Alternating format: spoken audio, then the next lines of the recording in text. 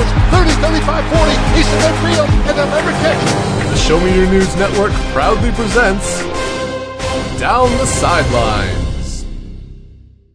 And now, representing the Michigan Wolverines and the West Virginia Mountaineers, you may know them as Yoko and I'm a Beast, it's Peter Spezia and Joel Orndorff. Welcome back to the Gridiron. I'm Peter. And I'm Joel. And Down the Sidelines is the sports podcast that debates and predicts the latest in the athletic world.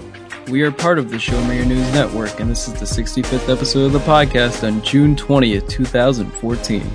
Now, the number 65 belonged to Gary Zimmerman, who was an NFL tackle, I think famous for being with the Broncos.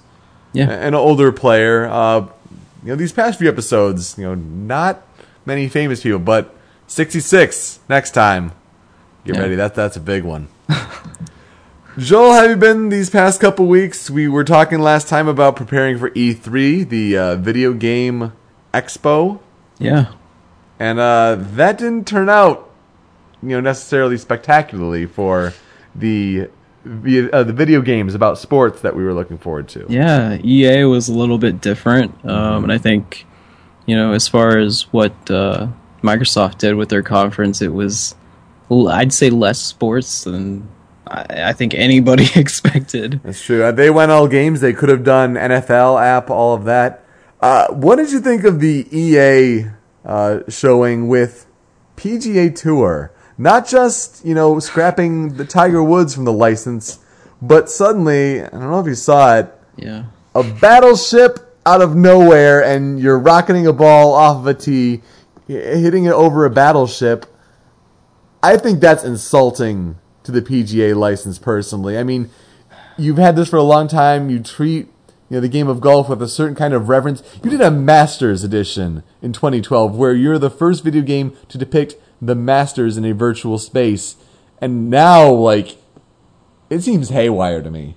Yeah, we don't need our Call of Duty Battlefield-esque type of energy for golf. It's its own type of thing. It brings its own kind of energy. It should be represented a certain way, and that was odd, to say the least. Probably one of the shocking things about the conference itself. Yeah. EA and Ubisoft just were a little less than what I think a lot of people were expecting, but definitely, I don't know. It's just not as much sports as I'm used to. Not as much. They pushed UFC, which comes out on the 17th, so it already is out. I'm losing track. of the days here. That was interesting. That was different. How the particular fighter that they chose for that. Yeah. Well, they did reveal the Bruce Lee I think a couple months ago, so even the trailer, I think they pretty much just copy and pasted. NHL was interesting to see. They were talking about it's a gameplay trailer, and EA they suffered from the same thing they did last year, where it's one thing if it was taken from gameplay or it's in engine. It's one thing if it's that, but you can't just call it a gameplay trailer and then not show what gameplay is like. It's a bit of a misnomer. We could talk about game stuff for a lot, but that's the Show Me Your News podcast. As far as games go and sports, we kind of know about Nintendo and EA's relations right now, just not as good as they used to be. Makes me wonder if we're going to start seeing Nintendo sports. I think that we are.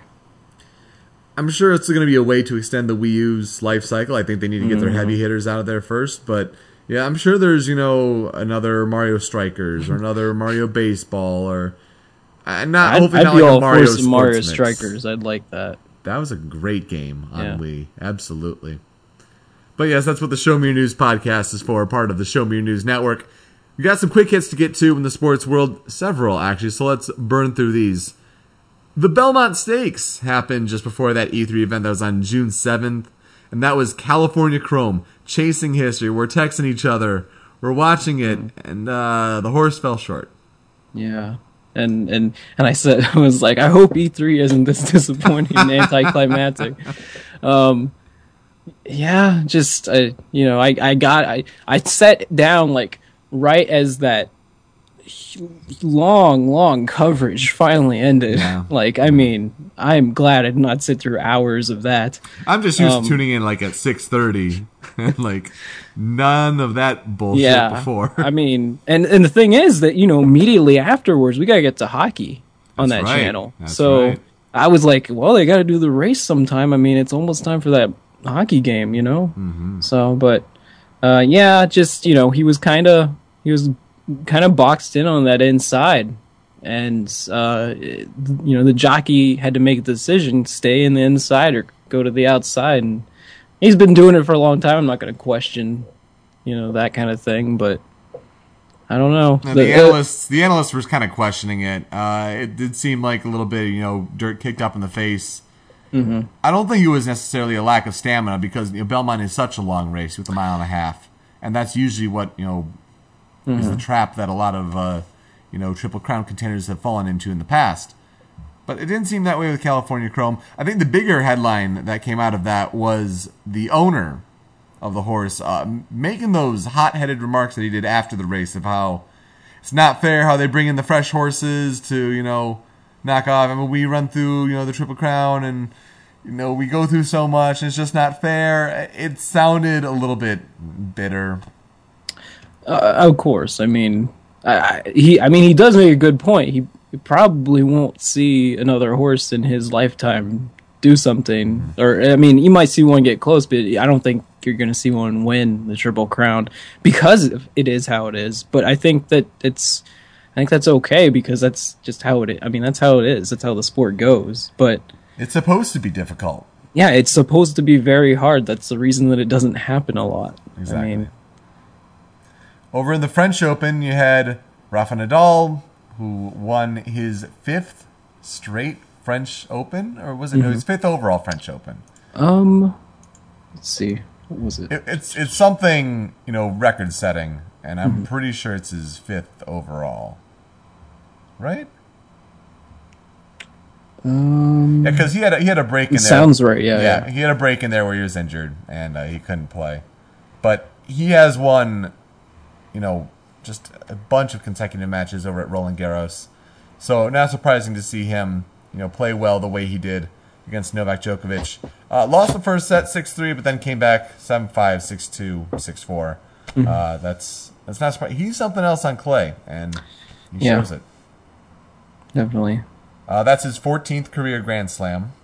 Federer has 17, of course, both still active, but Rafa's got more in the tank. You keep playing a few more years at the French, you're probably going to catch Federer. Yeah. I don't know. I think that's what we predicted, really. Yeah. And then there's Maria Sharapova over in the ladies' draw against Simona Halep, who put up a good fight for her age. First big tournament experience last year. Yeah, she's going to have a good career. Yeah, last year in the French, she, I think, maybe was knocked out in the first or second round. So, big improvement. She's on a good upswing.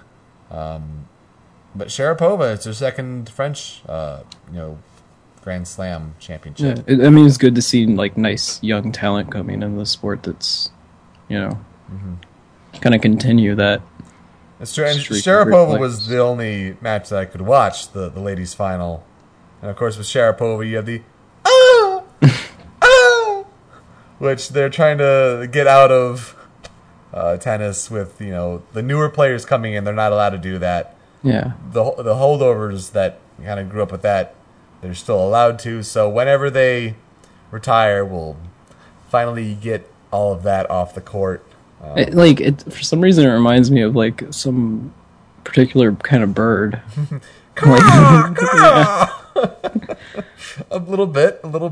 You could be outside the room and walk in the room and be like, "You're watching the Nature Channel?" Or tennis. Got it. That was a very good match, though, because usually those ladies' finals are very one-sided in the French Open, especially when they do best of 3 sets as opposed to the best of 5 for the men. But that was a pretty competitive match. Tiebreaker put it to a third set, and it was even close in that one. But good to have that one. And in a few days, maybe even only a couple, starting Sunday, Wimbledon. Yep. Those two are almost back to back. Only a week or two apart. In the U.S. Open in golf, Martin Keimer from Germany, he wins his second or third, Grand Slam in golf. There, he led wire to wire. He was up by 8 strokes, by the end of the second round, and it got a little closer. But then he led wire to wire. It was a very impressive win, but it didn't make for an interesting tournament. Not really. It was almost like when Rory McIlroy won it in that way a little while ago. A couple years ago. I think when it's closer, I definitely watch more of it.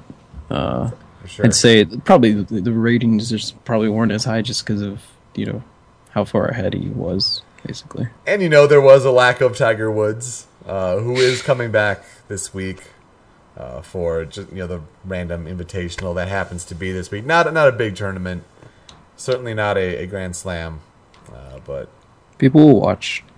They'll still watch. Yeah. It is Tiger. And very sad news in the baseball world. Tony Gwynn passed away at the age of 54.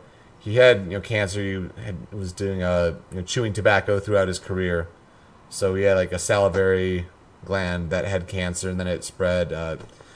Just terribly sad. People sharing the stories about Tony Gwynn, amazing man. Just laughter and just how friendly he was. Very touching stories from different accounts, whether it's from his Bat Boy one year or Keith Olbermann on his show on ESPN2 recounting that. So, very sad news, but life goes on. Yeah. It's a lot of hits. It is a lot of hits. I remember watching Tony Gwynn more at the end of his career. Because I only really started paying attention to baseball around 95, 96. And he played through the late 90s into the early 2000s, but he was still great at the end of his career. It was amazing. I think they threw out a stat that he went 0 for 15 at one point, and that was considered like whoa, like that's a big slump for him, and it was around 98 or so. And the stats were that he could go 0 for like 1,100 something or other, and still have a career 300 batting average. Yeah, that's incredible. Talking about like former players and coaches, Chuck Noll passed away. That's true. He's Steeler recently. Nation. Yeah. And significantly, as far as coaches with the amount of Super Bowl wins, that probably won't happen anytime soon. I don't think the way that things are set up. It depends if the Patriots get another one. Yeah, I mean, I'd say he's probably the closest one. If of course we don't know how much longer he'll coach. Of course, that's true. So, but the Steelers had a remarkable run there with Chuck Noll for as long as he did coach, and then followed right up with Bill Cowher. Yeah, and they now have even success with Mike Tomlin. Even I think what helped him in his certain in that circumstance was the amount of time that you do that in. You do that in 5 years, and you have a few different players here and there, but you have that core group all together. The way that football is set up now, it's so hard to keep all your marquee players. I think it's difficult. It's also the Rooney family in ownership, I'm sure. One of the best owners in football, and that helps, as you say, create that core. You have good ownership, you're going to go a long way. It shows with the Lions and with the Browns, and it's shaky that way. And it wasn't really football related, but I believe like 2 days after that, Casey Kasem passed away. Yeah. And he was also 82, I think, which is kind of strange, but hey, the voice of Robin. And many, many Sunday radio listening. Zoinks, like high school. Many, many different cartoon characters out there. I remember most for American Top 40. I listened to that religiously when I was younger. So yeah, he just had one of those voices, his regular voice. We're not talking about his his cartoon voices. But That he did. Then the U.S. Patent Office has claimed that the Redskins is a disparaging name. Thus, they have canceled that trademark. It's the step where people think that, the Redskins should change their name of their NFL franchise. You had commercials that were produced by a group of Native Americans. Ooh, it was a powerful ad. I don't know if you happen to see it. But it's trying to further that point. And there are owners and whatnot who say like, "Oh, why is this an issue now? Like this is never a big issue before." Dan Snyder, the owner of the Washington Redskins, is more like an over my dead body kind of approach in how he wants to change the name. But I think this is a big first step in getting that process started. yeah, definitely. It's something that's it's so reoccurring, like that you hear about it. Like you hear about it every year, basically. As of late, I mean, it hasn't been as vocal in the past, but social media and the way the media is in general now, you're going to hear it about a lot more. I think the big thing, though, is that you strike it where it hurts, the wallet. That's the big thing. If you hit the pocketbook, and the way it is with canceling the trademark, now any Joe Schmo can produce goods with the Redskins name, with the Redskins logo on it, and sell it and make money. And the hit that comes from the official NFL merchandise, like that is going to be dispersed over all of the owners. So yeah, teams make so much money that way. Right. There are people that will never go to a game in their life, but they buy a ton of paraphernalia and stuff. They're going to notice a dip in the profits, and it's not just going to come totally out of Dan Snyder. It's going to notice, all the other owners are going to notice too. They're going to say something's fishy here, and so it's all going to put that pressure on. Now, of course, Dan Snyder can't appeal. It's a big old legal battle, but this is a big first step. And in that appeal process, I think you're going up against something that President Obama has come out against. More than half of the senators have come out against. You're fighting an uphill battle, and this is a big first step. We may see a name change in the next few years.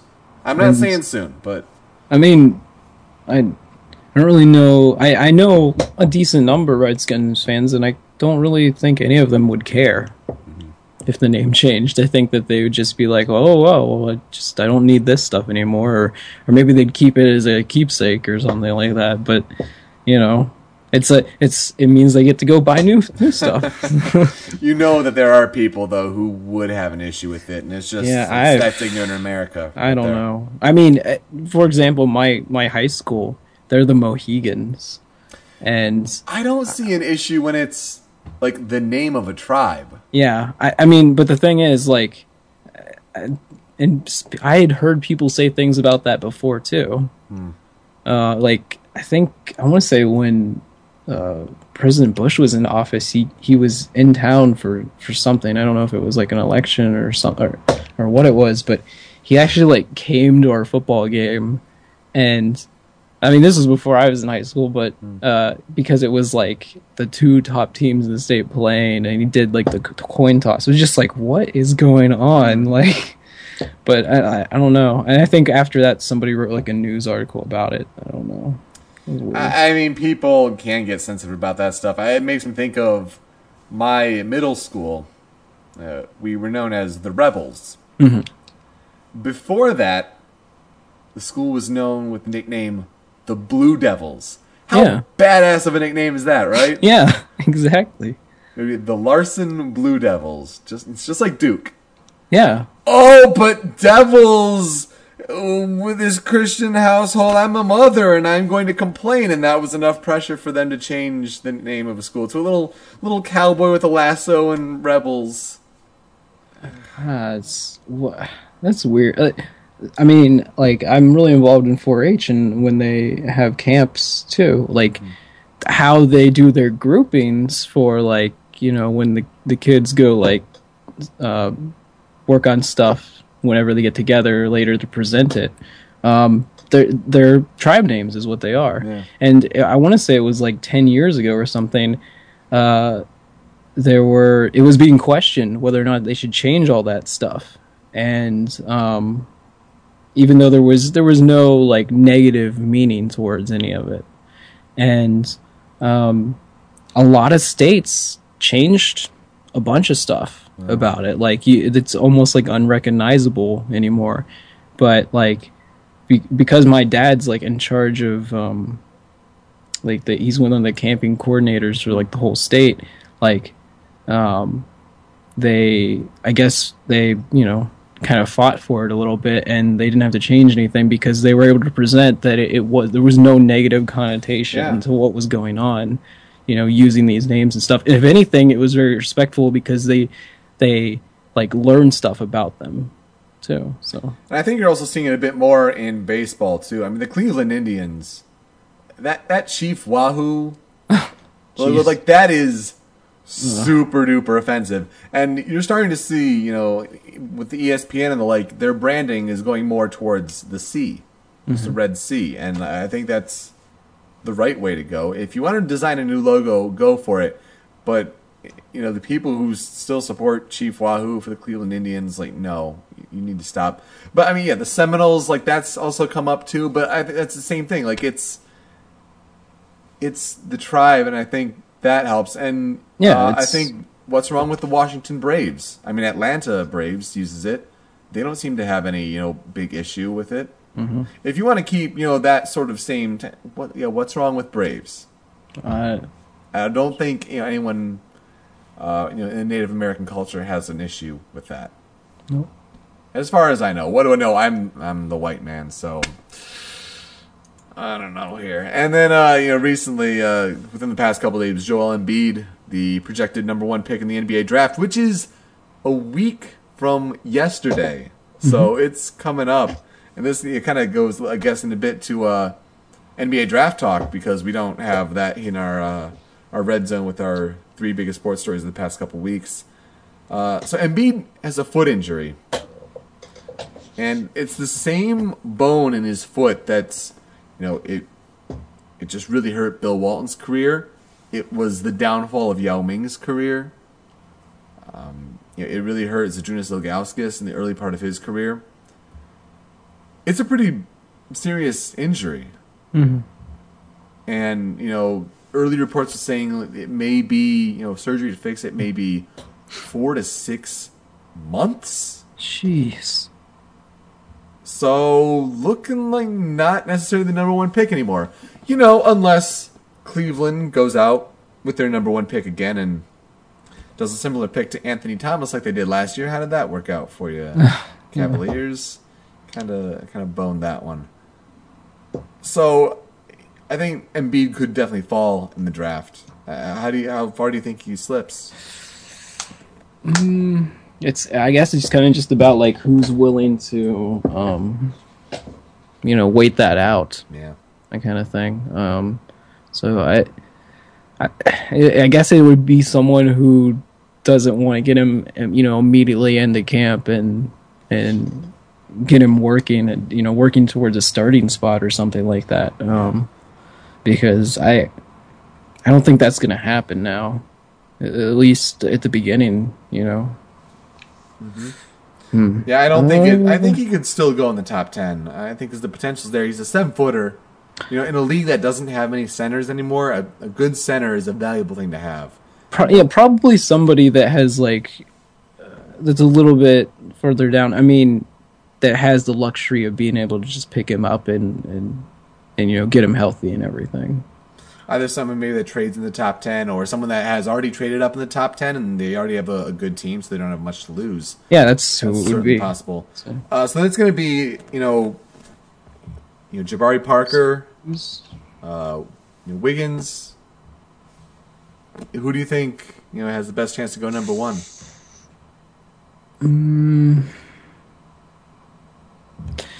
I mean, from what I watched of Wiggins, which like in person, what I watched of him was insane. Yeah, I mean, he had like 50 points. I mean, we still beat him by a lot, but he looked like. I mean, I have no question that he could do that. Probably not score that much in the NBA, but I have no question that he can score in the NBA. Like I think he can immediately come in and do it. I don't know, like as far as his. I think that the thing that I would question about him is like his leadership. At least when I saw, like, when they were losing games and stuff, he was scoring and stuff, but, like, he couldn't really rally people around him. And, of course, you don't really expect that out of somebody that young, but I think talent-wise, I wouldn't have any problem taking him number one. Yeah, and plus Andrew Wiggins had that crazy vertical leap video. Or not video, I'm sorry, it was a picture. Yeah. Gosh, to only see it in a video, that would be something.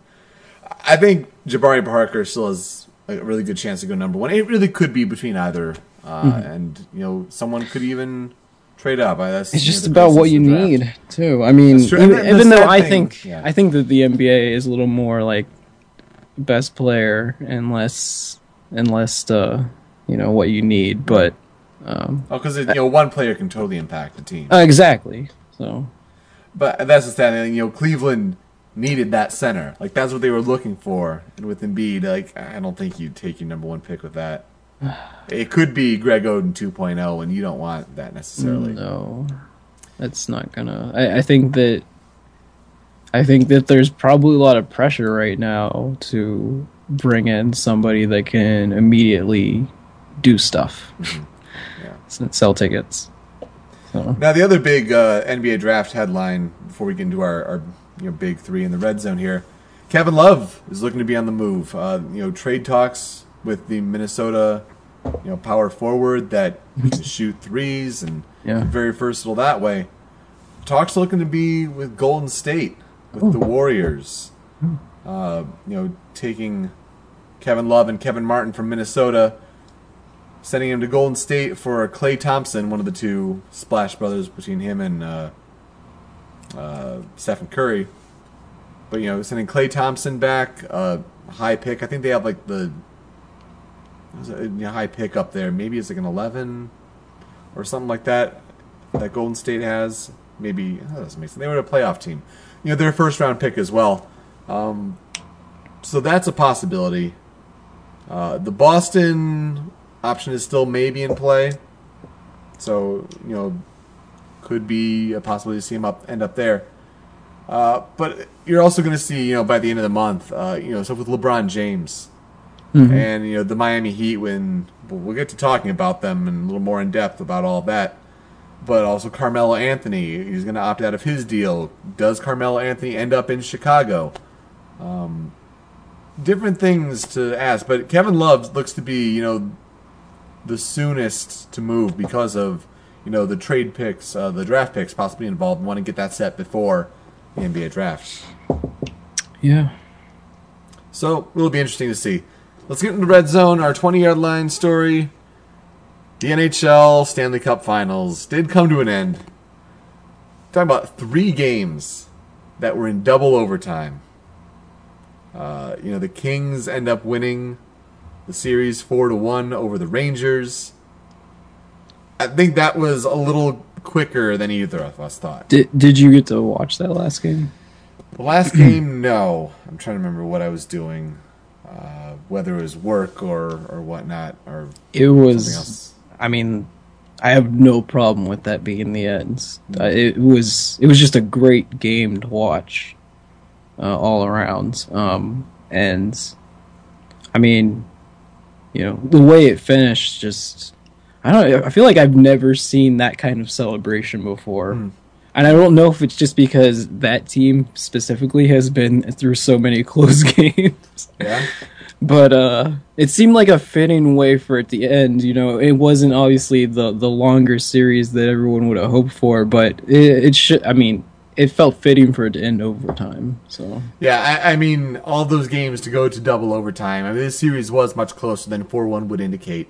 Any of those could swing and it'd be a totally different story. Henrik Lundqvist keeping, the Rangers in it for sure, and you feel bad that rebound going off of his pads and that goal, and he's crushed. I mean, like he's lying there. I mean, congratulations to the Rangers for getting to that point. That's certainly pretty amazing. I don't think if there's an expert out there that predicted it, I'd like to see. But yeah, with the Bruins, with the Penguins, all of that happened with the Eastern Conference. Yeah, it was wild. But no, obviously, congrats to the Kings. Second cup in 3 years. It's all Jonathan Quick, and it was the offense this year that we were talking about. Some of the saves that he made were just ridiculous. Like he'd make one, and then he'd just completely stretch his leg out on another shot on goal, and it's very athletic. Oh, absolutely. So it makes me miss hockey again. Like hockey is, it's just the best. It's my favorite sport.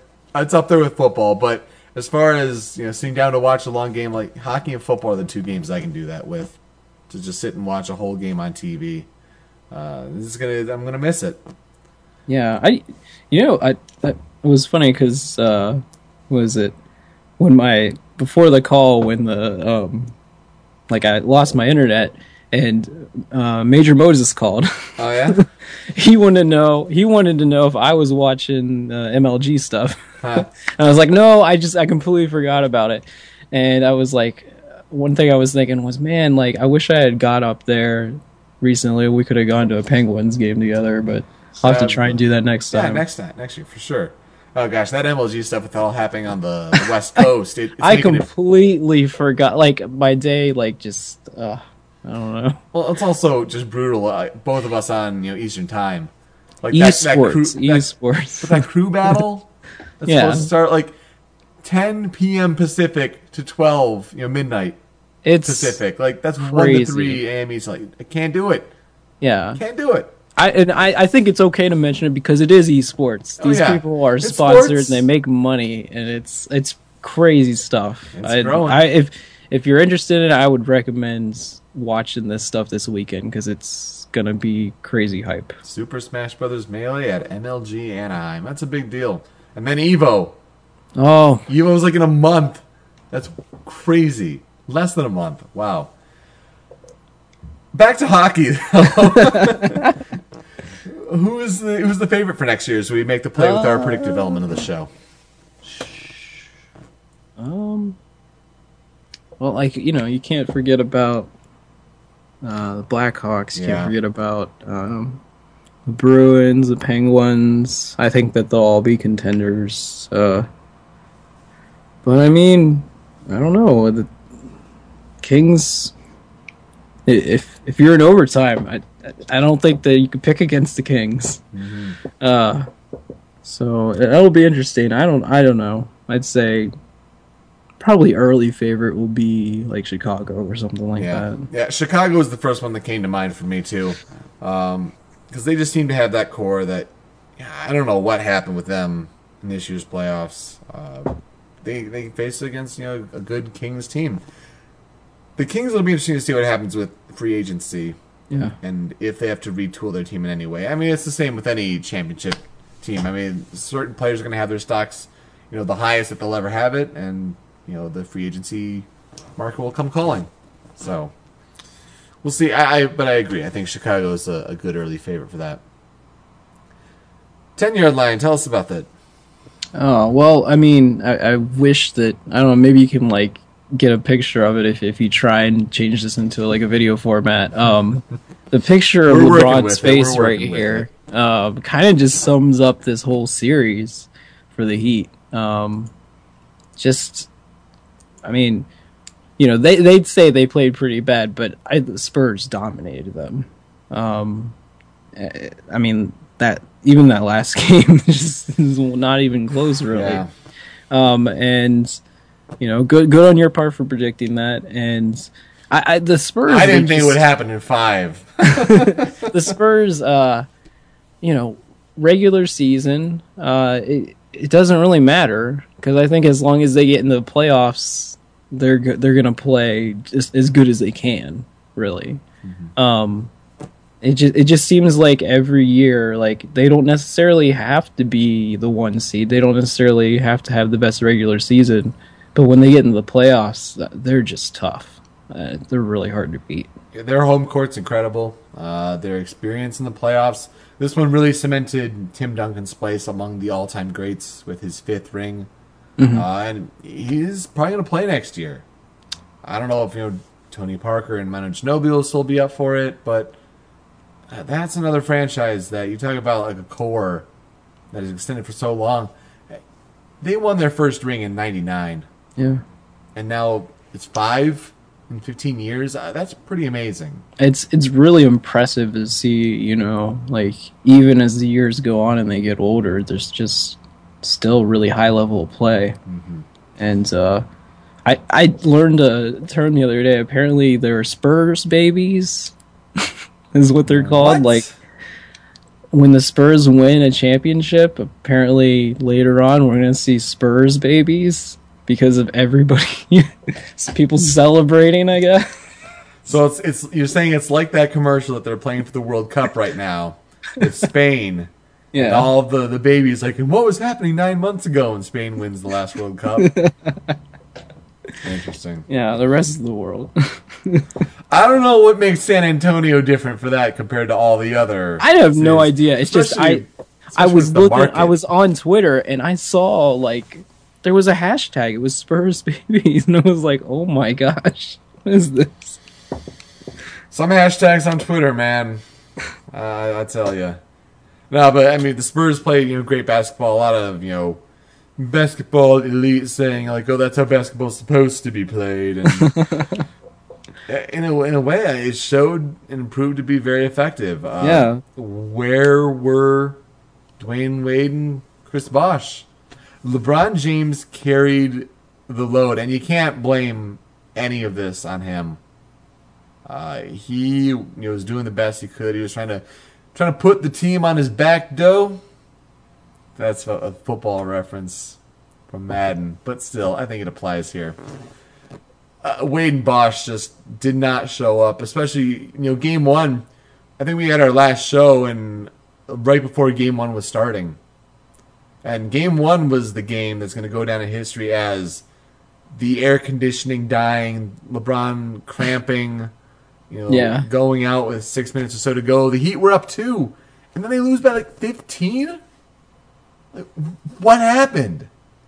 You were there on the floor, Dwayne Wade. Chris Nobody Bosh. else was playing. I guess. People were making supercuts of Dwayne Wade's horrible defense throughout the series. It was an impressive showing for them, not at all. And it's even leading to questions now that Pat Riley had a press conference where he was trying to make statements and play mind games with to his players and especially to LeBron, who all of them had the choice to opt out of their deals this summer. So the big 3 could be no more. And it's going to come up to questions that I'm sure we'll be talking about, in future episodes of Down the Sidelines with LeBron James. Like, does he stay in Miami? Does he go to Cleveland? Is Chicago an option? Does he go out to LA? The Knicks? Like, So wait, if he goes back to Cleveland, then he's gonna be like hanging out with Johnny Manziel. there is a draw there. Oh man, he's gonna become his boy. See, and I think like Cleveland would make sense. Spend the rest of your career there. Redeem yourself to the fans. Like, they'll take you back. They're so desperate for, a good team there. Kind of complete the cycle in a way. I mean, you get LeBron, then you probably get Drake to come to the games, and Drake will come to every game. And Exactly. he'll say he's been a fan for years. I heard the stat this morning. he's like, it was like you never left. Exactly. Apparently in Vegas, I mean, LeBron's such a big player in Vegas, as far as swinging the odds for championships. Cleveland Cavaliers right now, 25-1 odds to win a title. If LeBron James goes to Cleveland Cavaliers, they become a 3-1 odds to win the title. That is just crazy. That's nuts. That's madness. Yeah. And you think, that with Kyrie Irving with the high draft pick that they have, it could be a pretty appealing place. Though the Cavs just hired a new coach today. I think Dave Blatt is his name. Successful coach overseas in Europe. But maybe you should have talked to LeBron before you hired a coach if you wanted him to come there. Yeah. Just saying. So it's going to be interesting to see, if the Spurs can continue it next year. I think the big draw this year was they were hungry for revenge. They thought they had the championship last year before you hit that Ray Allen dagger 3 in the corner, as they were wheeling the trophy out. So I think they were hungry for that. And you're going to think, we need another trophy. Like, we deserve another championship. I don't think necessarily the hunger will be there next year as much. So when we ask, who's the early favorite next year, I think it's wherever LeBron goes. If he stays in Miami, Miami has to do some retooling, and I think they will. I don't think Dwayne Wade leaves. I think Chris Bosh is happy where he is, maybe even to take a pay cut. So if they stay there, I think you still like the Heat's chances, because I'm not sure what's going to happen with the Spurs. Yeah, it's just, even though they looked great, it's just that going through another off season, you don't really know what's going to change. Mm-hmm. And the same could be said for every single team, which is why I think you kind of have to wait and see what LeBron does. Yeah, it's really going to come. It impacts the whole league. It really does. I mean, the free agency in general. If Kevin Love goes to Golden State, they're a very good team. Mm-hmm. Very good team. Houston, still solid. Oklahoma City, still solid. In the East, if you have Carmelo Anthony go to the Bulls, Derrick Rose come back from injury, Carmelo Anthony, Joakim Noah. Yeah. Like, there's a kind of big three right there. So Chicago becomes very strong again with the coaching of Tom Thibodeau and everything. The Clippers, absolutely. It's going to take some time to see how it all shakes out in free agency, but right now I'm going to just say, I'm going to kind of do a little cop-out answer and say it's wherever LeBron James decides to play. They're the early favorites. I'll say maybe. I think maybe he's going to stay. Yeah. I don't know why exactly, but I think maybe he'll stay, and I'll say it's the Heat. I think he stays for at least a couple more years. It does feel a little early. I mean, you're like a year removed from the championship, a couple championships, so. But it's an interesting thought, the whole talk about, you got to stay through it and fight it out and all of this. At the same time, if it's the best place, and they judge basketball players from championships. So if you want to pursue a ring, and your best chance of doing that, if that's in Miami, stay in Miami. Yeah. But if it's elsewhere, the whole stay and tough it out, I think it's an older mentality. The players now have leverage in the NBA, and that whole mind game that Pat Riley was trying to make, I get why he was doing it. But it was a bit like a Godfather in the way of trying to make it off of Campbell Field.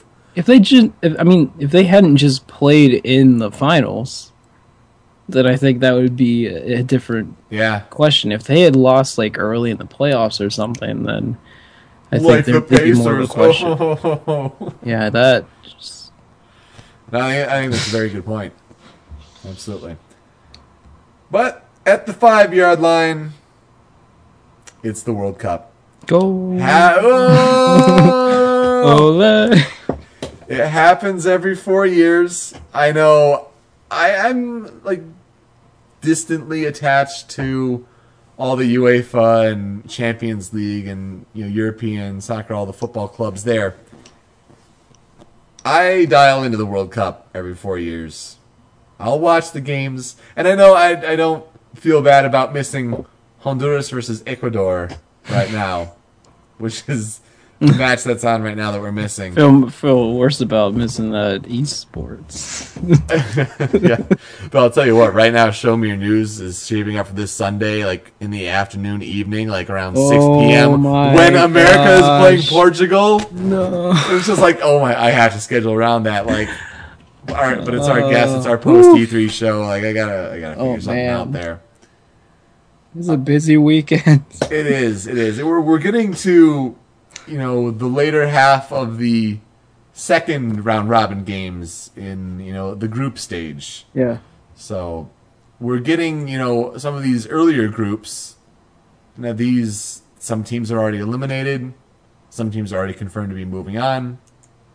And it's shaping up to be rather interesting. So I think maybe we break down each group, for posterity's sake, mention who's in the group, because no one's going to remember, after the tournament's over, and where they kind of stand right now, who's eliminated, where all that is. So in Group A, you're always going to have the host country, so it's in Rio de Janeiro, in Brazil, where you're also going to have the Summer Olympics in a couple of years. Go figure how they swung that one, and how much money that's costing their government. And some of the stuff with, where the stadiums are positioned, where the U.S. played their first match. It's up a river, and cars can't drive to it. Some, helicopters could come in. But after the World Cup's over, it's going to be turned into, the biggest prison. That's messed up, man. Yeah. Group A, though, Brazil, Mexico, Croatia, and Cameroon. Cameroon already eliminated with the 2 losses. Croatia is still in it with 3 points. Mexico drew Brazil. So right now they're a goal down in differential. But you could... There's a very, very outside chance if Cameroon beats Brazil, if they somehow find a way to do that, there is a chance that Brazil could be going home. That's wild. Yeah, that's kind of crazy. What was the score of that the last game Spain played? Oh man, it was well, we can get to Spain in a bit. Okay. They first lost against the Netherlands 5-1, and then they What? lost to Chile 2-0. What is going on? And that's extra special, kind of crazy. But Croatia's been playing well, but I still see Brazil and Mexico moving on. I think Mexico can beat Croatia with the way they're playing right now, and Brazil should have no problem with Cameroon. Though right now, Brazil's up in a goal differential with Mexico, and that's going to make a difference when they're talking about the tiebreaker, because when you go in the bracket, it's all about who got first, who got second in the group, and they go on opposite sides of the Well, yeah, bracket. Mexico beat Cameroon, right? Yeah. So should be interesting to see that. Group B is the wild one with Spain, who they won the Euro 2008 tournament. They won the 2010 World Cup. They won the 2012 Euro tournament. And they lose their first 2 games and get bounced already from the World Cup. If we had done this show before the World Cup, I would have picked them. As my microphone just fell there, I apologize for that awful noise. I'm just getting excited talking about what I would have predicted. I would have thought Spain would have been a contender Yeah, to win this whole tournament. Oh, they're out. I think a lot of people did. Netherlands looking very good. They have 2 wins. Chile has 2 wins. So those 2 teams are going to be moving on.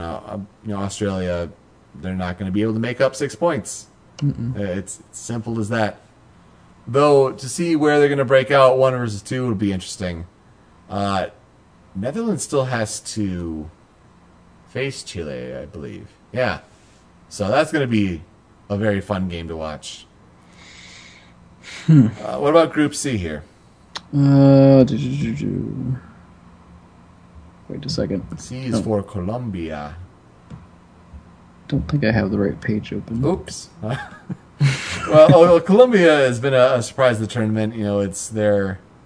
They haven't made it to the knockout round since 1990. And it's even been several years since they've even been in the tournament. So they have a strong team, even without one of their top players, Falcao, who's injured. They're playing well, though they do have a weaker group with Cote d'Ivoire, the Ivory Coast, Japan and Greece, who yesterday Japan and Greece played just a dreadful scoreless draw. Just not a fun game to watch. Ivory Coast probably will move on. They seem to be a strong team, and Colombia is already guaranteed to move on. Not an interesting group overall, to be honest.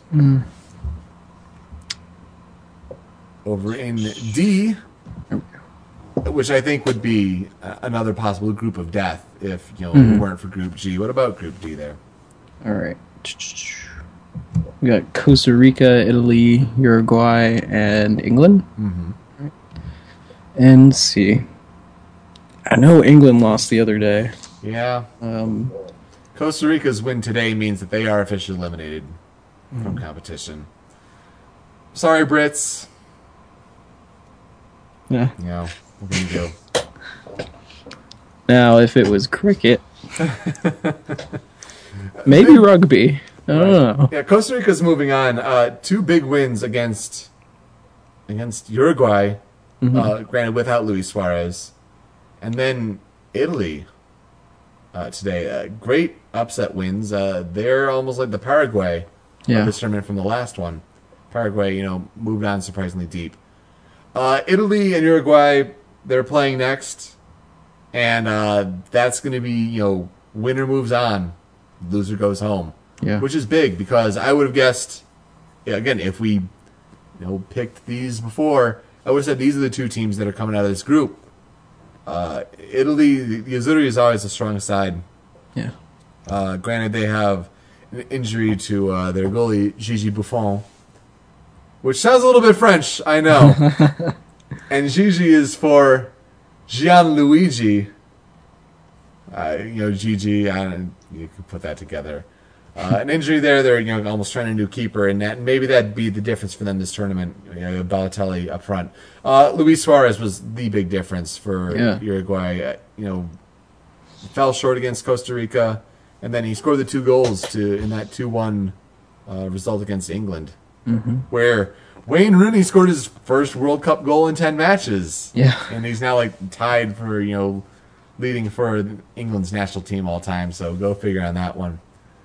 I'll take Uruguay, though. I think Suarez injects that new energy into that team, and at least still trying to find themselves with the new keeper. Buffon was a leader, not just a terrific goaltender, but a leader for that team, and I think they're missing that. Yeah, Uruguay definitely looks good in this bracket. Over in Group E, I didn't think France would really pull it together since they barely scraped their way into the tournament. They stopped Switzerland today. Oh my gosh! I actually got to catch a little bit of that, and I caught the goal that was end to end. Where they just put the ball out there, and there was nobody back there. So obviously it's not offsides or anything, and he just starts going down, puts a perfect cross to a guy who's it's almost like in American football where a quarterback just hits a receiver right over a defensive back perfectly in the end zone. It was exactly like that. I mean, the goalie he looked down the goalie 3 times, so the goalie had no idea when he was going to shoot it, and he just crosses it over to the other guy running, and at that point it was over. It was 3-0. Yeah, and even the second goal. The second goal came less than a minute after their first goal. Mm-hmm. It was just right off the kickoff, and France intercepted a pass. Had a great lead to guy making a run. And that was by the way, 3-0 was before the break. Yeah. So that kind of tells you about how dominant they were. It was a 5-2 final. It was 5-0 at one point. It was a stopping. It could have even been 6-2. Really, really strong game. And with Ecuador and Honduras playing right now, those are teams that are right now with 0 points. But one of them gets 3.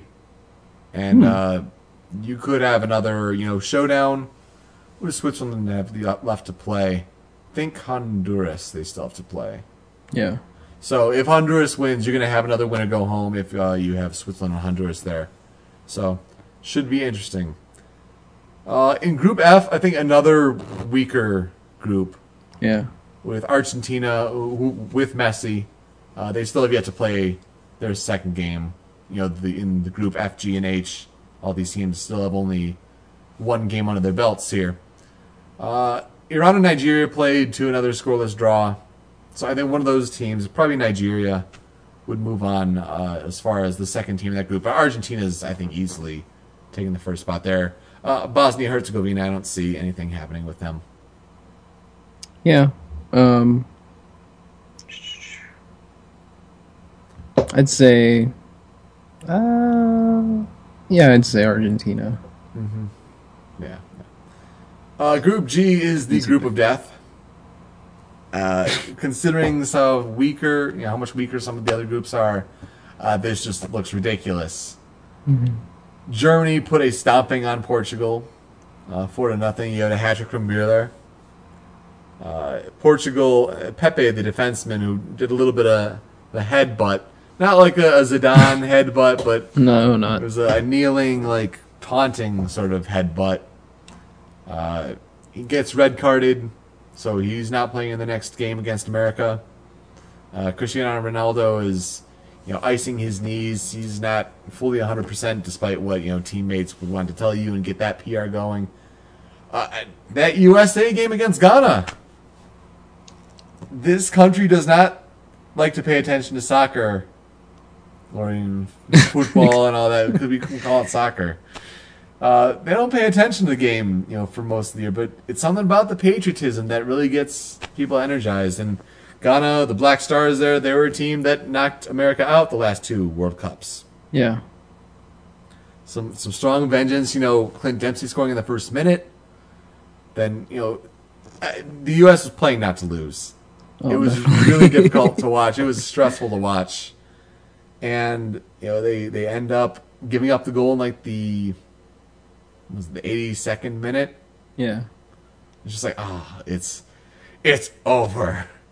They're in trouble. Like, it's going to be a draw.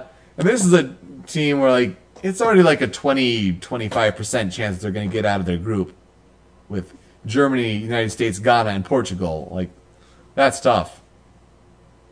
But the U.S. comes back. That header, in was it 86th, 87th minute? It was, yeah. It was really. It's one of those great World Cup moments for the United States. Yeah, I mean, usually we're so overmatched that we don't get those kind of great moments. It's true. Or if they do come, we're already down by a lot. But I mean, it is really impressive. And I'd say extremely lucky. And I'm sorry, England. We have a World Cup win, much less a point. Sorry. Yeah, it's pretty great. Like, especially, I mean, if you set through the whole thing, probably biting your nails. I know I did. Tough loss though with Josie Altidore going out with that strained hamstring in the 22nd minute.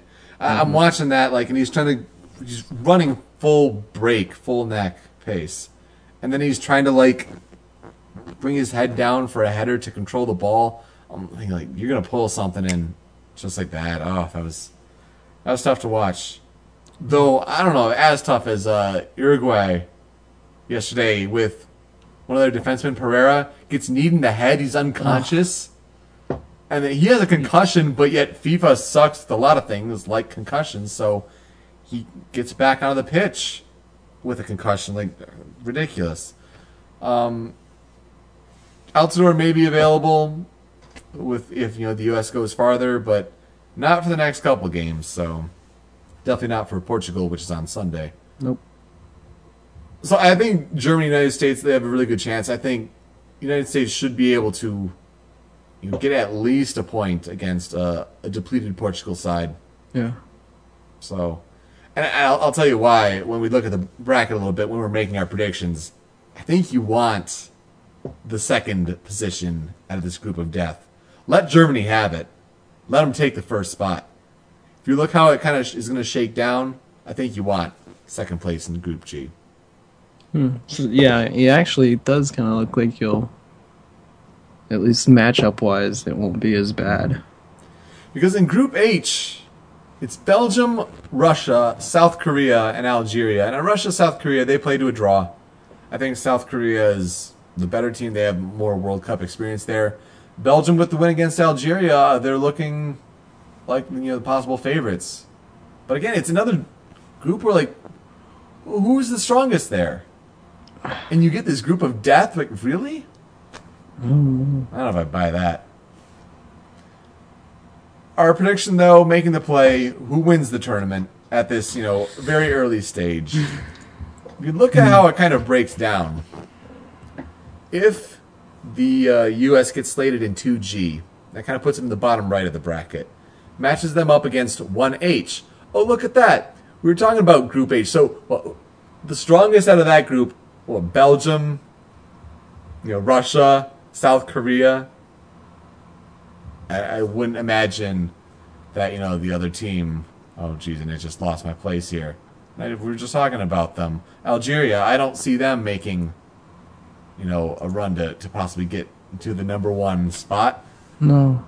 But I would take that matchup any day if I'm the U.S. and I'm advancing and going to the second G slot. I think it's, easier than the matchups that you already had. Absolutely. Then you play the winner, assuming you win. Then you play the winner of 1F and 2E. Well, 1F, probably Argentina. A tough matchup, but could be a lot worse. And then 2E. I mean, France is looking to be in that number one spot for right now. Switzerland, Ecuador, Honduras. So probably likely Argentina.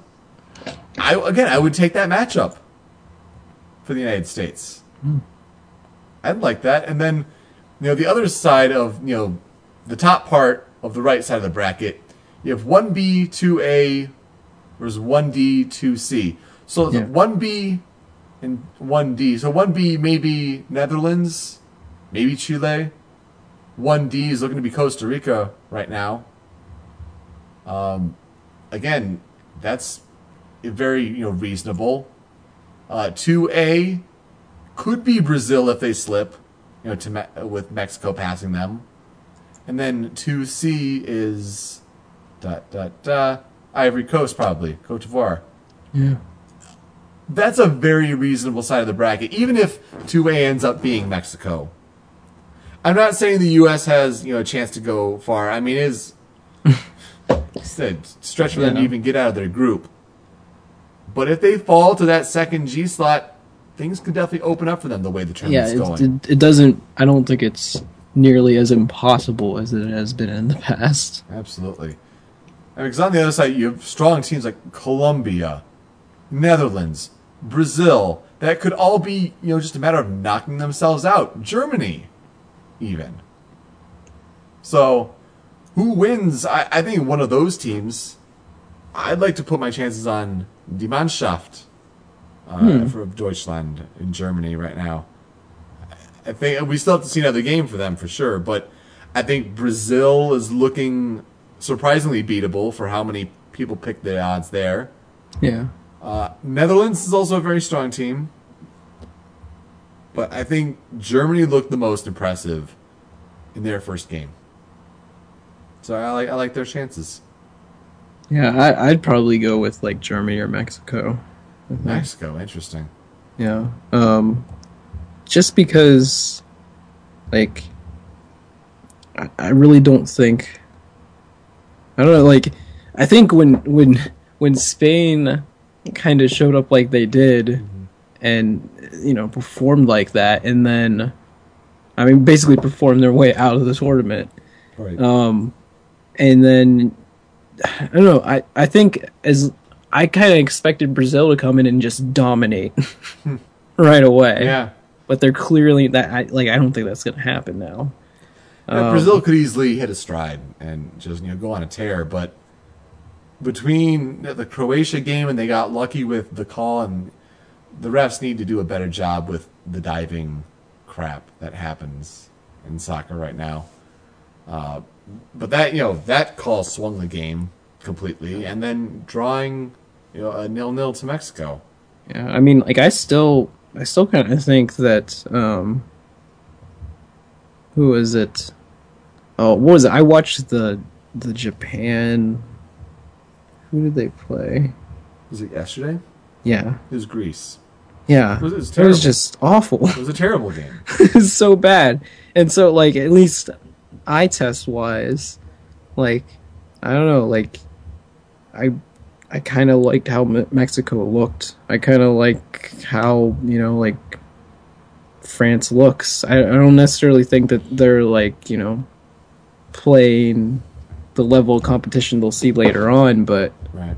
still, like, at least right now, those teams look good. And of course, Germany. Yeah. I mean, going into the tournament there, I think people thought they were going to do really well. So They always seem to make a big push. Whether it's making the semifinals, whatnot, they seem to do that pretty consistently. yeah, So I think as long as they don't have to play like Brazil or Spain or anything like that, I don't know if anyone else can challenge them. Yeah, it'll be interesting. Though kudos on the Mexico prediction. If that happens, all the kudos to you there. That would be interesting. I think that's about all we have to cover on this episode. It's certainly a lot, that's for sure. We'll be back in a couple weeks. More World Cup is going to be getting, in the knockout stages, so it's be more fun to talk about those matches. We'll have draft for the NBA to cover and recap. Yep. And more baseball. And maybe the Tigers will turn it around after their ML best start and one of their, top 5 starts in franchise history. Now they've gone 10-20 and they've lost a 7-game division lead to the Jeez. Kansas City Royals. It's madness here right now in Detroit for baseball. And then before you know it, you're going to have preseason OTAs and all that starting for football, and then we'll be eventually back into our weekly shows. Jeez. The sports world never stops. So with that, I'm Peter. And I'm Joel. We hope you enjoy the week in sports. Go watch some World Cup.